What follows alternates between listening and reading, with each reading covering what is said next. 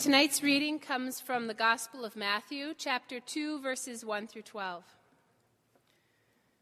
In the time of King Herod, after Jesus was born in Bethlehem of Judea, wise men from the east came to Jerusalem asking, "Where is the child who has been born King of the Jews?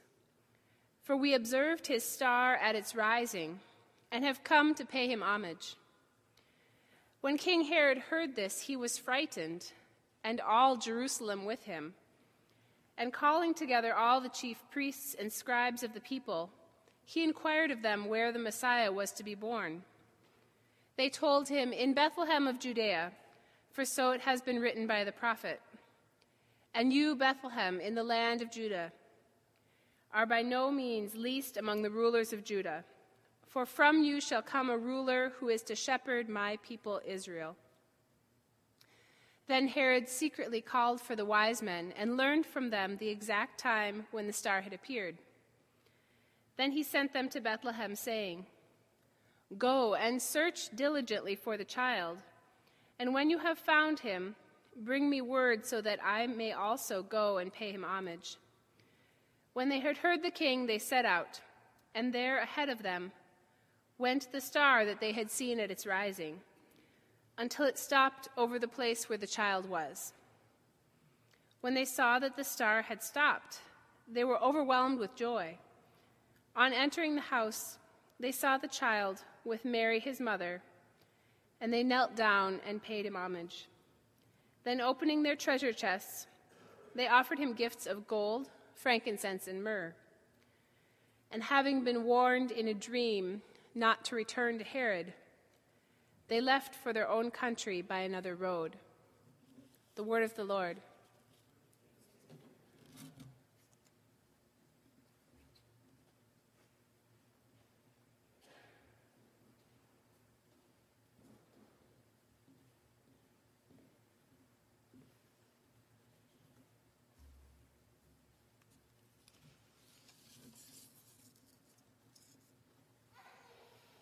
I like that the church has a season of epiphany. I like the word, I like the substance. I feel like I need the jolt. Something shiny and sparkly, a surprise. I mean, it's like you go along and it feels like you're just endlessly driving the car. You start the engine barely. You put it in reverse, turn the wheel, put it in first, drive, put on the brake, get out of the car, lock the doors, and it's like life could just be a series of such banal, meaningless motions, 1, 2, 3, over and over to infinity or death, I guess. Turn down the heat, go to bed, wake up, turn up the heat, make eggs, clean the pan, blah, blah, blah, blah, blah. But thank God or your brain for those flashes when you're like momentarily stunned by some sort of luminescent clarity. Or if not clarity, then some depth of muddy meaning, some flash of recognition, light, truth that gives the whole routine substance somehow. I love epiphanies. We have a whole season here in the Church of Epiphany. It seems like we need it in the dark and the cold to have our minds blown. Not just going along, getting up, making announcements over and over, welcome to the House of Mercy, it's pledge drive time, turn to page 16, everybody knows what time it is, blah, blah, blah. Maybe we need to do something different. Search for epiphanies. Like, I don't know, find some shaman guide to lead us into the wild, someone to help open us up to visionary experiences of blinding luminescence, clarity, ecstasy, the heaven opening, its unfolding arms, an infinity spread out in a timeless, pure grace that dissolves all fear and all separation from the divine. Epiphany lasts for 7 weeks. We could make it to Peru and drink a brew of psychedelic jungle plants and some primal ritual. We could die and be reborn, so those who've experienced it say. something to save us from the vapidity of our virtual lives, the incessant checking of the iPhones. I mean, don't you think we need some sort of oceanic expansion? Some dissolution of the false self, profound insight, some ecstatic childlike wonder? You know, epiphany. Instead of letting the season pass virtually unnoticed, maybe we could do something adventurous. Epiphany could be like the antidote to Christmas. With its Santa Claus and shopping and candy canes, Epiphany's character would be like the Dalai Lama. We could meditate. We could build sweat lodges. Maybe it wouldn't really be such a good idea to give out shrooms at communion. But don't you long to be altered somehow? It's dark for 100 hours a day and it's 65 degrees below zero. Don't we need to be shaken by some profound mystery? The wise men are the perfect guys for this season. Perfect. The magi. They're like magic. Though the word in Matthew is often translated wise men or three kings, later in the New Testament the same word is translated sorcerers. Maybe it's not quite Dumbledore and Gandalf and Merlin, but imagine that if you like. The Magi. Magi are practitioners in the arts of the occult, like the mysteries of the sky, mysteries that extend beyond pure reason. People who might see a star in the sky and attribute enormous meaning to it and then follow it for hundreds and hundreds of miles. I think they probably did have long beards and wild hair. This is really kind of a crazy story here in the beginning of Matthew. And the Magi are only in Matthew. And of course, Matthew doesn't have a manger scene. And yet, year after year after year, they are, almost without fail, on the front lawn of the cathedral, at Bethlehem Baptist, in the living rooms of the most careful evangelicals, these magi, standing there, all stiff and innocent and respectful, as if they fit in, as if they always have been there, as if they're supposed to be there, as if they're not flaming pagans, intruding upon the birth scene of a little Jewish family. I don't know what they're doing in our major scenes. I don't know how they get there, but I like it. It may seem a little blah, blah, blah because we've seen them so many times, but it's not. It's like someone slipping something psychedelic into the Christmas punch. An epiphany is something that changes your perspective. Something where your habitual modes of seeing are transformed. It's really surprising that Matthew has these characters feature so prominently in the opening chapters of his gospel. These magicians, shamans, sorcerers, not Mary or Joseph or anyone even remotely in the family, broadly defined, are the ones that speak the first human words in his gospel. Matthew doesn't give us shepherds. He doesn't give us the wrapping of the baby in swaddling clothes. He mentions that Jesus is born practically in passing and then shoots right to this wizardly entourage sweeping into Jerusalem months later asking, "Where is he who has been born King of the Jews?" We may have thought that the wise men fit so easily, so non-disruptively among the sheep, next to the shepherds, in Christian homes. But really, it's a little like having Wiccans or yogis or Tibetan Buddhists or rainforest mystic tribes people, Mayan shamans at your manger scene. I love thinking of all these staid insiders, Lutheran bishops and careful evangelical moms, taking these wild outsiders out of their box each year and setting them right up next to the baby Jesus. You'd think that sparks might fly. So the astrologer, pagan, shaman, magician, priests come into Jerusalem saying, "Where is he who has been born King of the Jews?" And it actually is quite disrupting in Matthew's story.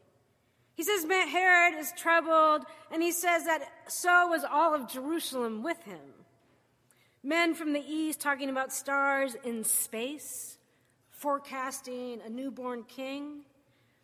So Herod, threatened by this new king, since he's the king, assembles all the chief priests and scribes to see if they might help him figure out what's going on. To see if there's anything at all in the Jewish scriptures that might mention this. And naturally, they don't find a lot of astrology, but they do find somewhere that it says that a Messiah will be born in in Bethlehem. And if you think about it a little, Matthew is setting up this fairly scandalous scenario in the opening chapters of his gospel. On the one hand, you have the political leaders of God's people, Herod the king, together with the religious leaders, with the Holy Scriptures, really everything that represents the established order, sort of the orthodox hierarchy. And then on the other hand, you have the foreign pagan outsiders with their astrological charts, crystal balls, tarot cards, whatever. The scripture-loving religious leaders end up conspiring against their Messiah to have him killed eventually. They don't recognize him. They never recognize him in the whole story. But the outsider pagan sorcerers who get their information from the stars recognize Christ from afar and come to worship him. Pow, man. Maybe not joyous clarity or transcendental bliss, but Matthew is conveying a profound insight, I think. I'm not sure if I'm capable of learning a lot about neuroscience at this point in my neurological demise, but I like reading about it. And they can actually explain epiphanies biologically, even create them, so I read. Spike pineal activation, which may awaken latent synthetic pathways. See, generally after the more imaginative period of childhood, the pineal calcifies and diminishes. If you don't want to inject yourself with psychedelic substances, you could try a form of yogatronics. It involves a CD and headphones with input from subsonic frequencies that drives the brain harmlessly into the alpha or theta brainwave range. You may not become completely enlightened immediately, but hemispheric synchronization helps overcome a whole host of problems stemming from abnormal hemispheric asymmetrics. Communication between hemispheres correlates with flashes of insight, wisdom, and creativity. Personally, I don't think it makes it any less mysterious. But it does make it physical. Bodies and matter and subsonic frequencies, electrochemical stardust. We know, but we really don't know. But so Herod immediately starts political machinations. He tries to work the wise men. He pretends to share their desire to find the truth, this miracle. He tells them to please tell them when they found the Messiah. But all along, he's really devising ways to defeat the Messiah, his imagined opponent. Like any good king, his mind is a finely tuned political machine. The wise men, on the other hand, seem pretty outside the machine, pretty impervious to the political undercurrents. Matthew says, they hear the king and then they go their way. I imagine them as some sort of mystical tribal shamans forced to sit through some congressional subcommittee. They're impatient to get on their way, to continue their search for truth. They are unimpressed with the king and his reality. They hear the king and they go their way. Right on, may it be so. They get free of the machinations back on the open road under this night sky, and then they see it, the star has reached its final destination. It's been a long, arduous journey, but at last the moment has arrived. Matthew says that the star came to rest over the place where the child was. And then he says, the wise men saw it, and they rejoiced exceedingly with great joy. Rejoiced exceedingly with great joy. And they fall down and worship the child with Mary, his mother. They open their treasures, they offer him gifts, and then they leave. And we never hear about them again. What a strange story, really. These total outsiders dropped in the narrative, who, for all the wrong reasons it would seem, recognize, worship, gratefully acknowledge God incarnate, Christ the King.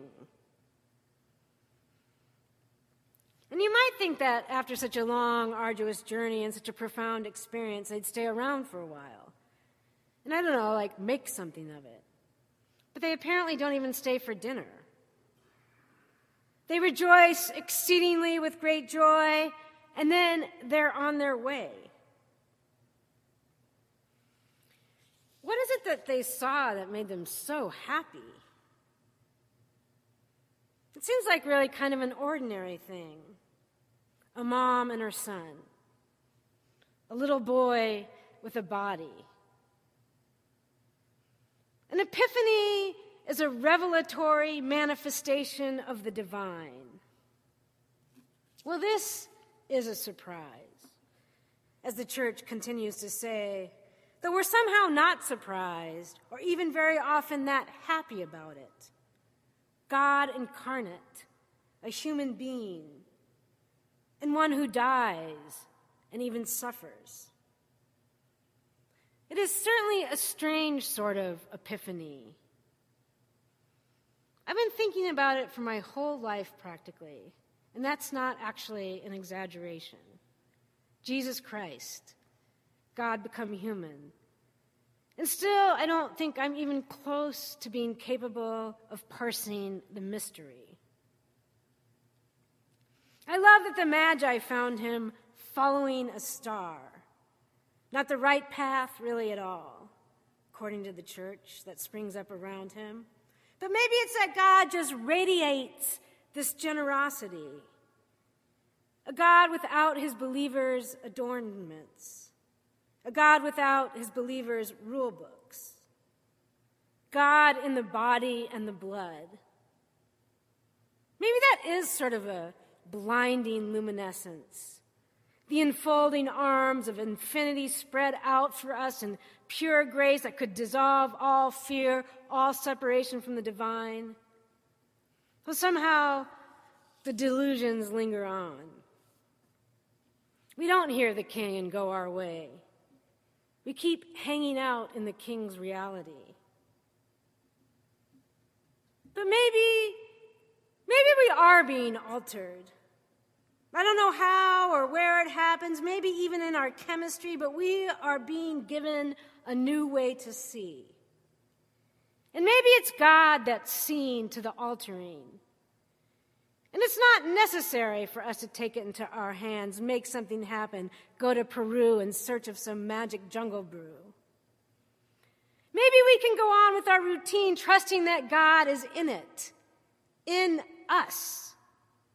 Making us new, giving the whole routine substance somehow. I mean, it is almost too much what our faith asks us to believe. God in the body and the blood. Mystery is hardly an adequate way of putting it. Could it be that participating in this meal does alter our minds and our lives? Makes us recognize, if not always consciously, then somewhere in ourselves, a God who is undauntingly, eagerly, purely love. For us and all people, pagans, sorcerers, outsiders, miscreants. And could it be that all the threatened, frightened need is being eased out of us? And we are being given the freedom to love unguardedly? I don't know. But come and alter your mind.